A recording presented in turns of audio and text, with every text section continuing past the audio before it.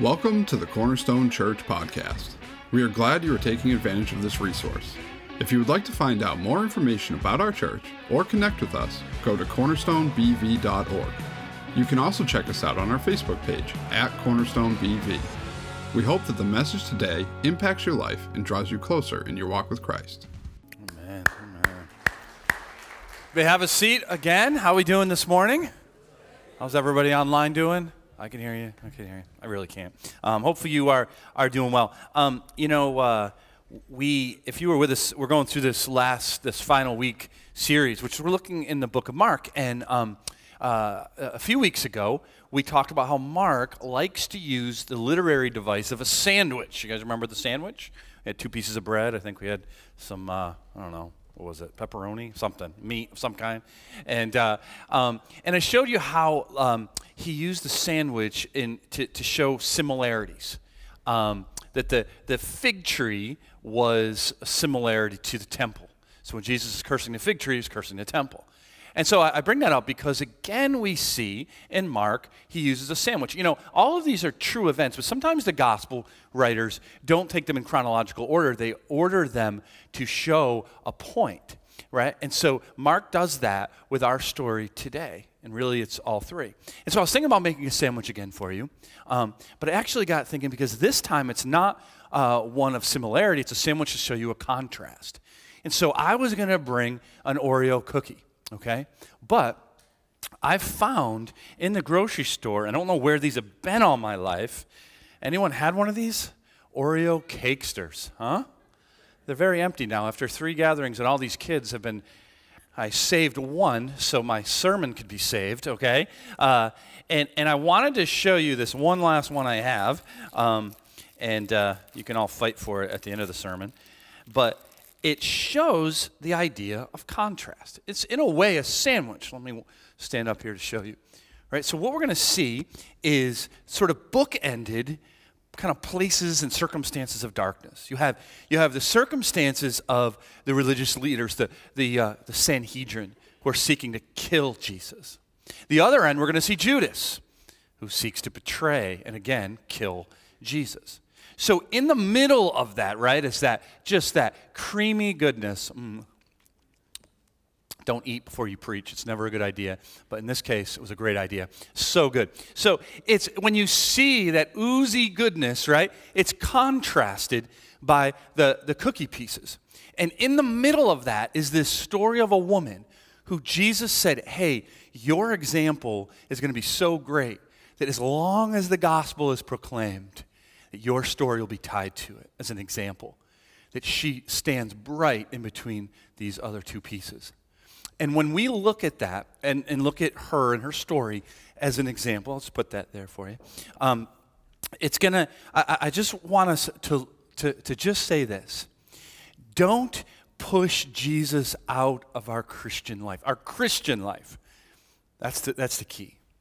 I want you to imagine your birthday's coming up. And mine is, by the way, Paul, just want you to know that. My birthday's coming up. Paul keeps saying that I'm reminding everyone my birthday's coming up. But I want you to imagine it's yours. And your best friend, if you have one of those, says, hey, we're going to honor you, the big day. I'm going to pick you up. We're going to get some other friends together. We're going to go to your favorite restaurant, favorite amusement park. It's going to be a great day. You're like, wow, I'm psyched, right? And so your best friend pulls up, got a pretty roomy car. It's got 3 rows of seats. And you sit in the passenger seat, right? And you're going, and you go to another friend's house to pick up some more people, and your friend turns to you and goes, hey, you know Joe, he really likes to sit in front. You can kind of see what's going on. Would you mind just kind of sitting in the back? You're like, no big deal. I'm humble. I can do that. So you sit in the back. Some other people fill in the car, right? And so then you go to your favorite restaurant, and you meet other people. And you're like, you should come with us to the next stop. So they come, and they pile into the car, right? And next thing you know, you're pushed to the 3rd row. You still got a seat, but your birthday, but you're there, right? And so you go to your favorite amusement park, all these, you play games, get all this paraphernalia that you get, right? And by the time, like, they start shoving that into the seat you were sitting at, people are scrambling, getting in seats, doors are shutting, and your friend takes off, and you're left on the curb. And they're just so joyous as they celebrate your birthday. How would that feel? I think sometimes as Christians, and I don't think we mean to do it, I hope not, that we get so busy with the to-do list and the to-do not list and the theological boxes and what we're doing, that we can run on empty because we've forgotten who this is really about, Jesus. And I think this beautiful example that we're going to see, sandwiched in between two bad examples, shows us that. To put Jesus first and foremost in our affections and in our worship and in our joy, and that is everything else flows from there. Let's pray as we look to that together. Lord, we come before you, and I'm just so grateful that you have tied this story, this woman's story, into ours. That over 2,000 years later, I can proclaim the gospel with her as an example of how to be. And God, you know where we're at. You know everyone in the room, everyone who's joining us online, you know whether we're in a great spot with you or not good at all or not sure what we believe or somewhere in between. With your Spirit, would you use me as your vessel to meet each one of us where we need you most. Get me out of the way, that it's not something I might say, that it's something your Spirit might say to us. It's in Jesus' name. All God's people said, amen, amen. So we'll put it on the screen, but if you want to follow along, we're in this final week series in Mark chapter 14, all right? We're not going to look at the whole chapter. We're just going to kind of look at this. The Lord's Supper, by the way, that we celebrated, that is in chapter 14, if you did your reading guide. And the reason I'm not preaching on that is because we have Monday, Thursday, which we really focus on that. And so hopefully you can join us for that. So I want to remind you kind of where we're at with this, right? So Jesus and his disciples, right, they have come to Jerusalem. They spend most of their time in Galilee, but they come to Jerusalem sometimes, especially for the festivals where Jewish men are supposed to come. And so this is Passover. And if you remember in Leviticus, God set aside these feasts at very specific times. And the Passover is one day, and it's a celebration of that 10th plague in Egypt. But then there's a week that follows Passover. And that's the Feast of the Unleavened Bread. By Jesus' day, they were interchanged. You could call it Passover, but it's really this whole 8-day festival where they're in the city. The city swells to over 250,000 people at that time, which is like 4 times more than it normally was. So that's why Pontius Pilate comes and stays. That's why the Roman guards are on edge, because it's a lot of people probably drinking a little too much wine, right? And they get excited, they get fervor, and they're like, rebellion can take place here. And so that's the setting that you see this happen, which is why the Jewish leaders are worried too about what they're going to do with Jesus. Watch. It was now 2 days before the Passover and the Feast of Unleavened Bread. And the chief priests and the scribes were seeking how to arrest by stealth and kill Jesus. For they said, not during the feast lest there be an uproar from the people. So they're worried, right, that a lot of people like Jesus, and if they arrest him publicly, that could cause a real problem. So they're thinking, let's wait, right? Let's just kind of wait till it's a quieter time to do that. But what we really see in this first half of our sandwich, right, this dark situation, is these Sanhedrin, the highest council of Jewish leaders who should have known when the Messiah was coming, and yet they hate Jesus and they want to kill him. Why? They want to kill Jesus because Jesus is bad for religious business, isn't he? He's bad for the business of haves with God and have-nots. He's bad for the business of saying, you're in the in crowd, you're on the outside. Jesus has always been, always will be bad business for that. Right? And so that's why if you're here and you're like, man, I expected the church to fall apart. When I walked in the doors, you are exactly where you belong. You thought you were an outsider. You're really an insider. It's called kingdom economics. And so these Jewish leaders hated him for that. He ate with sinners.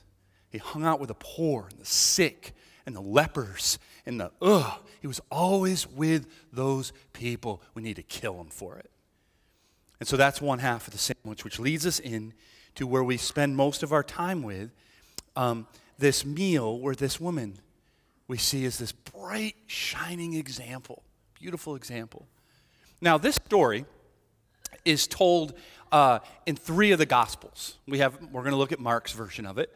Matthew and John also do, and they give a few more details. John tells us that this, because Mark always restricts details, and so Mark doesn't give her a name. But John says this is Mary. Now, I know it's confusing. There's a lot of Marys in the New Testament, but the Mary who's sister with Martha and Lazarus, right? And they lived in Bethany, and that's usually where Jesus and his disciples would stay, 2 miles outside of Jerusalem. So it makes some sense. They'd be having a meal with them, and they'd be together at this time. And so John tells us that, but Mark, he doesn't give a name to her. And we're not told why. I think it's because Mark is saying that you could be Mary, that I could be Mary, that she's an example for all of us. Otherwise, you're like, well, I mean, her circumstances and maybe a little different than mine. No. That she is an example, a simple yet profound example for all of us. Right? Luke, by the way, has a story similar, but it was earlier in his ministry. It was at the house of a Pharisee, and it was a former prostitute that anointed Jesus' feet. So that was a different account that Luke has. But these 3, John, Matthew, and Mark, have this one. And so it says, Mark puts it this way. While he was at Bethany in the house of Simon the leper. I love that. That's not a nickname you want, is it? Known as Simon the leper. I told you guys during the Leviticus series, I have psoriasis. Imagine if I was known as, hey, here's Pastor Jamie, the man with psoriasis. It'd be like, okay, I don't need the whole world to know that, right? But apparently, when Mark wrote this, everyone knew who he was. And I can only guess, but imagine that he's a former leper, and probably even Jesus healed him, right? And he's hosting. But here's why it's important. He's someone who's supposed to be on the outside, a leper. And here he is hosting the Messiah for a meal. And so he's reclining, right, a formal meal. That's how they did it. I think we should bring that back in, right, laying down and eating, good for digestion. And a woman came with an alabaster flask of ointment of pure and nard, very costly, and she broke the flask and poured it over his head. John says she anointed his feet. So which is it? I would say both, right? Started with the head and then anointed his feet. I want you to imagine this scene because it's easy, especially if you know this story, it's easy to be like, oh yeah, I know what happens here. But if you were there, this would have been crazy. Because what happened was, she took this, and we're told later, this ointment, which was made from a kind of a rare herb in India, and it was really costly. In fact, he says it's over 300 denarii, which is the yearly wage of kind of a common sort of mean average. So if we were to say today, it would be worth about 40 to 50 grand. Right? So most likely, and again, this is just conjecture, but she wasn't a super wealthy person, most likely, so this is probably an heirloom of some kind. A lot of times they would hand this down. It might be like you might have your great-grandmother's pearls or somebody's really valuable jewelry that you could sell if you were really desperate, but you don't really want to, right, because you want to hand it down in the family. And so she has this, and it would be sealed so it stays good. And it would have no handle but a long neck. And here she comes. And now, if you're even going to use some of this precious oil, I mean, this is money, right? Basically.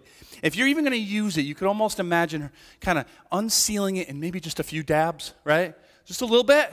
I mean, that'd be a lot. It's still a decent amount of money if you give her a little bit. But here's the radical scene. You see her. She comes and she breaks it, right? So you can't reseal that now. It's done. And so what she's saying is, no. I want them to have it all. And you would think, we think, wow, that's crazy, awesome, right? Everyone else around him did not think that. And so she's doing this and anointing Jesus. Remember, all she sees is Jesus. The disciples and those around her doing this had a whole different thinking on it. There were some who said to themselves indignantly. By the way, if you're ever indignant about something, calm down, all right? It's not something, I'm indignant right now. Just calm it down, right? You're probably not in the right when you're indignant. And this is that case here. Why was the ointment wasted like that? For this ointment could have been sold for more than 300 denarii and given to the poor. See, they would usually in the Passover give a gift to the poor. So that's why I'm saying that. And they scolded her. That English word translated from the Greek is kind of what you would think when if you've ever been scolded. But it's big, like she's doing this thinking, what a great thing, right? All the people are like, are you kidding me? This is so dumb. Why would you do that? We could be giving, like they're lit, they just lit into her. And she's got to be thinking, I want to crawl under a rock. I just did something terrible, right? Apparently nobody thinks this was a good idea. Like John says that was Judas because he was a treasurer and was skimming off the top that said that. But Mark is very important, wants to make sure it's plural, some. And so Judas may have been the ringleader, but they went along with it and said, yeah, take it easy with what you're giving to Jesus. What are they really saying? Jesus isn't worth this much, aren't they? Imagine saying that or even thinking that. But that's what they are. And we still get that, right? Someone's like, easy, don't get so excited in church. Calm it down. Right? It's okay to get off your rocker because your favorite Final Four team won. But Jesus, you got to keep it conservative. Don't sing so loud. Don't get so excited about Jesus. And I think we do that because what we see when people are excited about Jesus, we see a mirror and we see we're not. And instead of letting God dig into our own heart, we start judging others. That's what happened here. And they're trying to follow Jesus, but they're actually pushing Jesus out of the car. She isn't. She's keeping her front and center. So she's probably ready to crawl under a rock, but Jesus said, leave her alone. Why do you trouble her? She has done a beautiful thing to me, an amazing thing by blessing me like this. Why are you scolding her? And then a pretty controversial verse, he says this, for you always have the poor with you, and wherever you want, and whenever you want, you can do good for them, but you will not always have me. Imagine that. He's not saying, people are like, oh, Jesus didn't want us to feed the poor. Read your Bibles, right? He's with the poor. He loves the poor. He was poor. So, right? So he wants us to feed the poor, and he's even saying that. You'll always have him with you, absolutely. But who's the main thing? And she is the shining example that we put Jesus first. Everything else flows from that. Right? As we put Jesus first, we will feed the poor. We will bless the sick. We will, right? But he's got to stay first or we will crash and burn. And he's like, you'll always have the poor. See her, right? She says in verse 8, she has done what she could. If you were with us when we saw the widow in the treasure box and she gave 2 coins worth about a penny, and if you were watching, you'd be like, okay, that was really insignificant. And Jesus said almost the exact same thing. She's done what she could, more than all of you. And now, a woman getting criticized for giving too much. I guess we got to keep it nice and average for Jesus, right? Don't give too little, don't give too much. And Jesus says, no, she's given what she could. It's not about the amount with him, it's about your heart. Everything else comes after. He wants your affection. He wants your honor. He wants you to do beautiful things for him. And out of that, everything else flows. All right? He says, she has anointed my body beforehand for burial. And truly, I say to you, wherever the gospel is proclaimed in the whole world, what she has done will be told in memory of her. There it is. Now, I don't think she knew she was doing that, right? She just kind of was worshiping Jesus. She's just anointing him. And Jesus says her story is going to be wrapped up into the story of the gospel until the end. Right, and here it is. A couple thousand years later, we're telling her story as an example to proclaim the gospel. Here's what he's saying. She's actually anointing me for burial. He's already been telling them, they're going to hand me over, they're going to kill me, I'm going to rise. They like to try to avoid that he said that, right? They didn't like the idea of Jesus dying, but he's already warned them this is going to happen.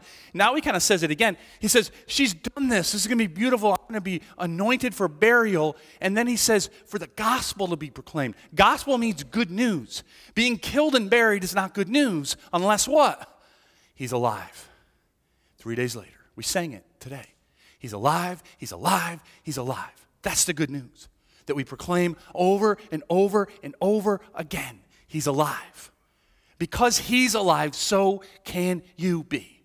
And her story is this shining example, right? That we have a Savior who's died in our place. And in our life after we put our trust in him becomes all about him. not making it all about the other stuff and end up pushing him out the door. But keep him front and center. And so that's the beautiful creamy goodness in the center of our cookie, but we got to look at the last half. And Judas Iscariot, who was one of the 12, went to the chief priests in order to betray him to them. And when they heard it, they were glad, and they promised to give him money. And he sought an opportunity to betray him. And so Judas decides, that's it. I want him done. Judas, who had spent so much time with him for 3 years. And now the chief priests, they're like, well, maybe there's an opportunity. We've got an inside man, right? Maybe we can find a secret place to get him, and it won't be so public. And we can take him during the week of the Passover. And so you see the bookends of two dark situations, and in the middle is that shining, beautiful example. But here I want us to make sure that the lesson is learned when we look at Judas. And I will preach this until I die or the Lord comes back, over and over and over again. You are not right with God because you are around Jesus. Your parents are Christians. Your brother's a Christian. Your friends are Christians. You come to church. You own a Bible. I'm glad about all those things, right? That doesn't save you. Judas was as around Jesus as you could be. He was his treasurer. He watched him do miracles. He heard his teachings. He was around other people who loved him. And yet Judas was as lost as could be. Being around him's not enough. You got to put your full faith in him and what he's done. That's the gospel. And so Judas is just completely lost and so you see this contrasting thing, right? That the religious leaders who are supposed to know the Messiah, they're supposed to be in the inside, they're out. You have Judas, who has spent all that time with Jesus, should be in the inside.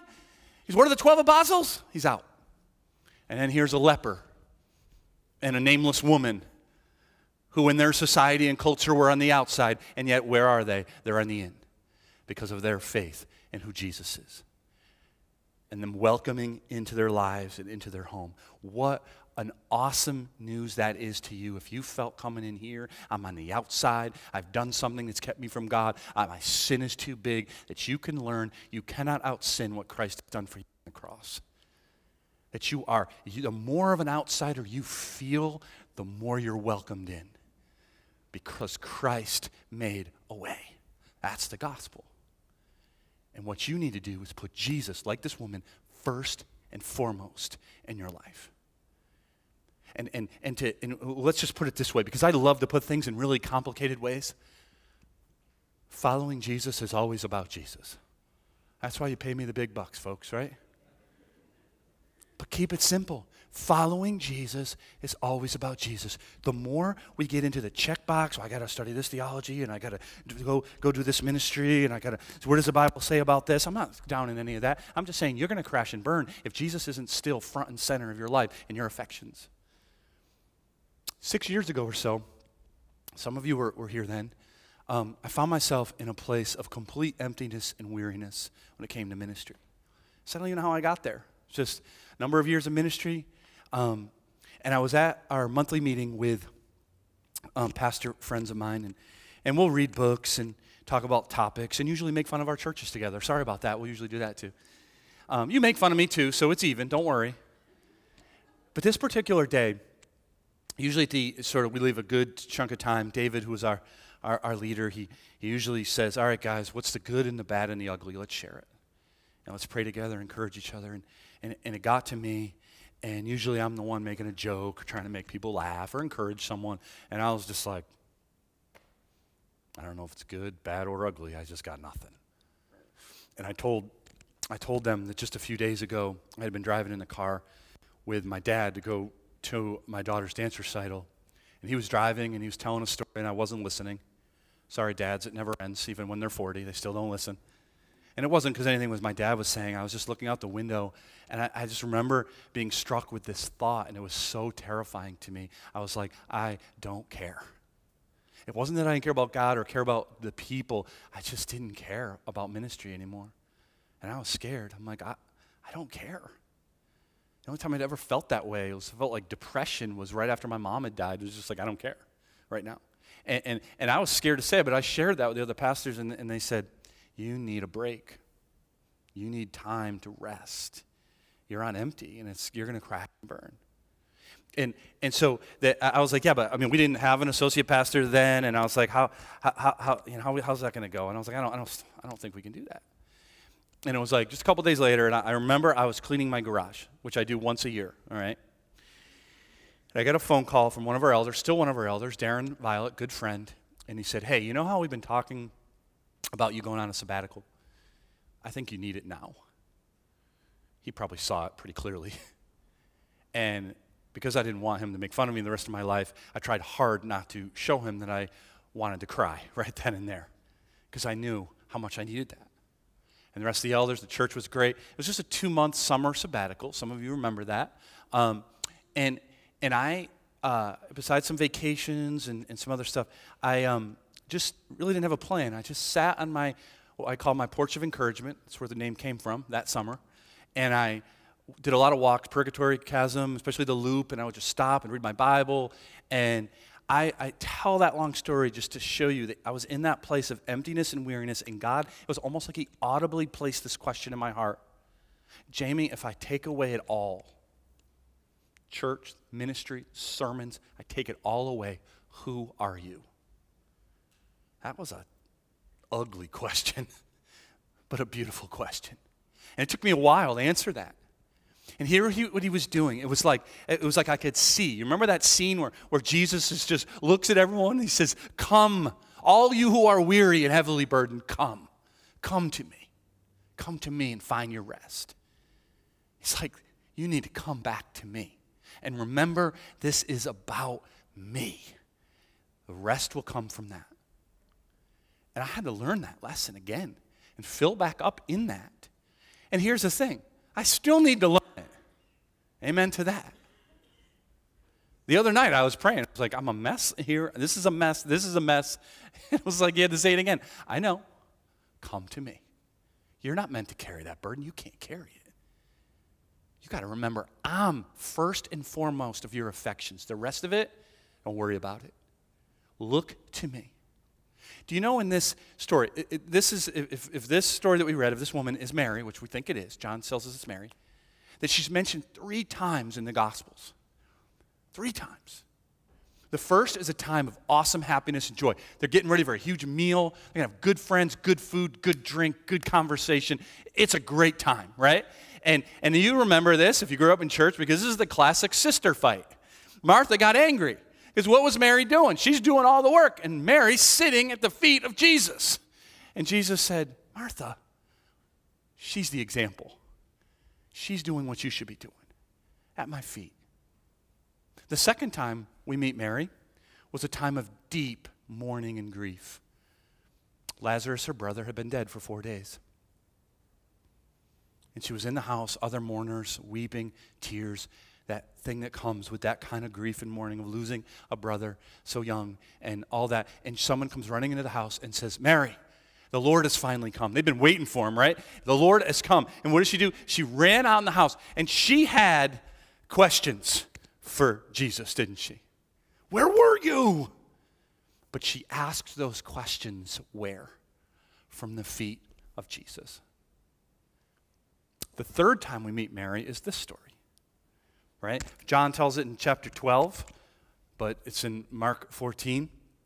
And Mary, again, now a time of uncertainty, talking about death and betrayal and dying and like time of stress and uncertainty, a lot of tension. And yet she comes and she anoints his head, and then she goes back to the feet of Jesus. I don't know what season of life you're in right now. I hope it's the first one, man. I hope you're going out to lunch with good friends. I hope you're going to be playing ball with your kids in the backyard or grandkids, or just a good season. Those are the seasons we tend to wander from the feet of Jesus because we start to think we got this or we don't need him. I'm just pleading with you. You will crash and burn. Keep him at the center of your affections and who you are. Stay at the feet of Jesus. Maybe you're in a deep time of grief right now. There's no better place than the feet of Jesus. Or maybe you're in a time of uncertainty and stress, a time of, I'm not really sure what's going to happen with this or that, right? A lot of us are in the, stay at the feet of Jesus. Read your Bibles to get to know Jesus better. Pray to talk to Jesus. Give financially. Give your time because you're giving to Jesus. Everything flows from that.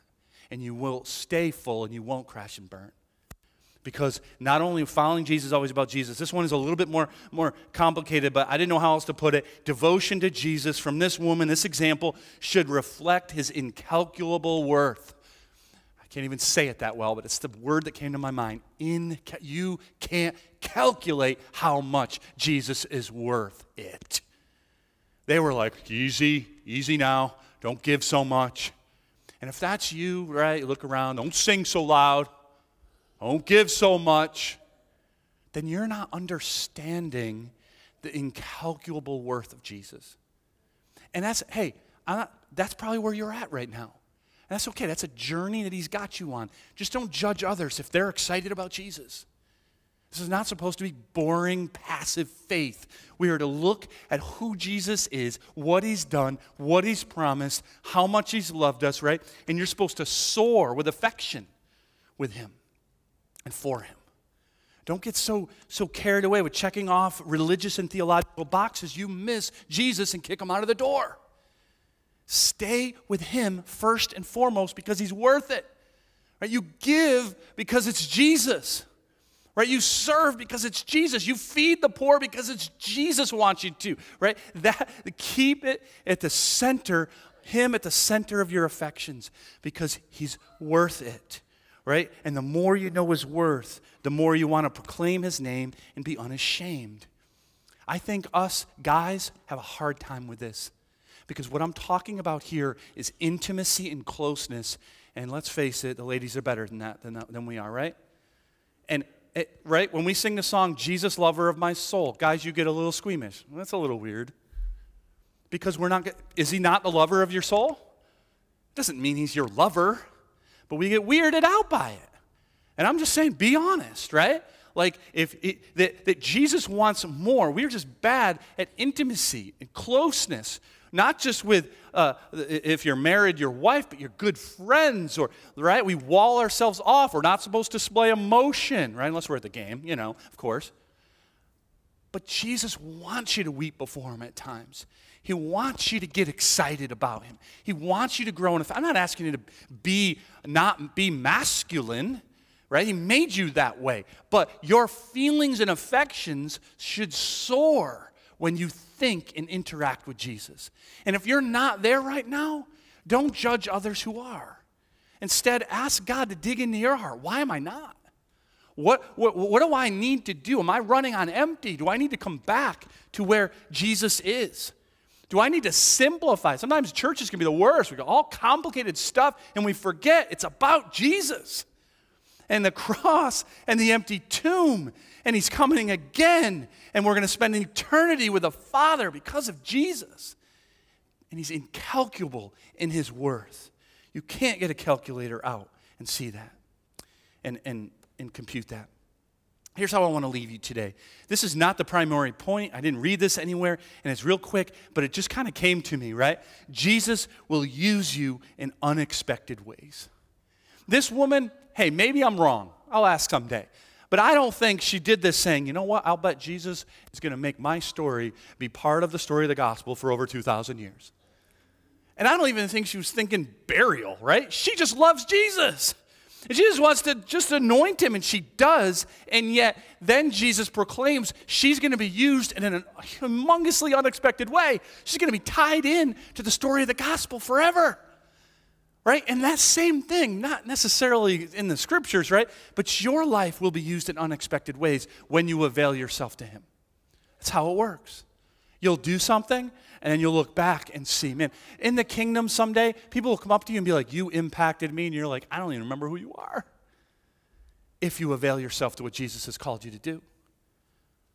Like I was thinking about this long before I was a pastor. I was at this church, and I was excited about Jesus, because I was kind of a new believer.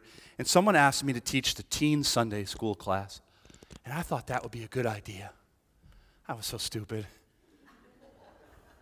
Those teens now are in their 30s. They got their own kids, right? So I was all excited. I'm like, I'm going to come prepared. We're going to read the Bible, and these teenagers are going to just be, tell me more.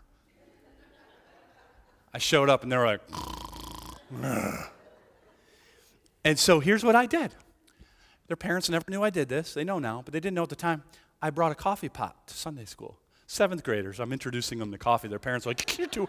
I'm like, I got them all hopped up on caffeine, and they were like, woo, right? I don't know what we accomplished, but it was certainly more than, right? A couple of them like have said even on social media, I just want to be thankful Pastor Jamie way back when he introduced me to coffee.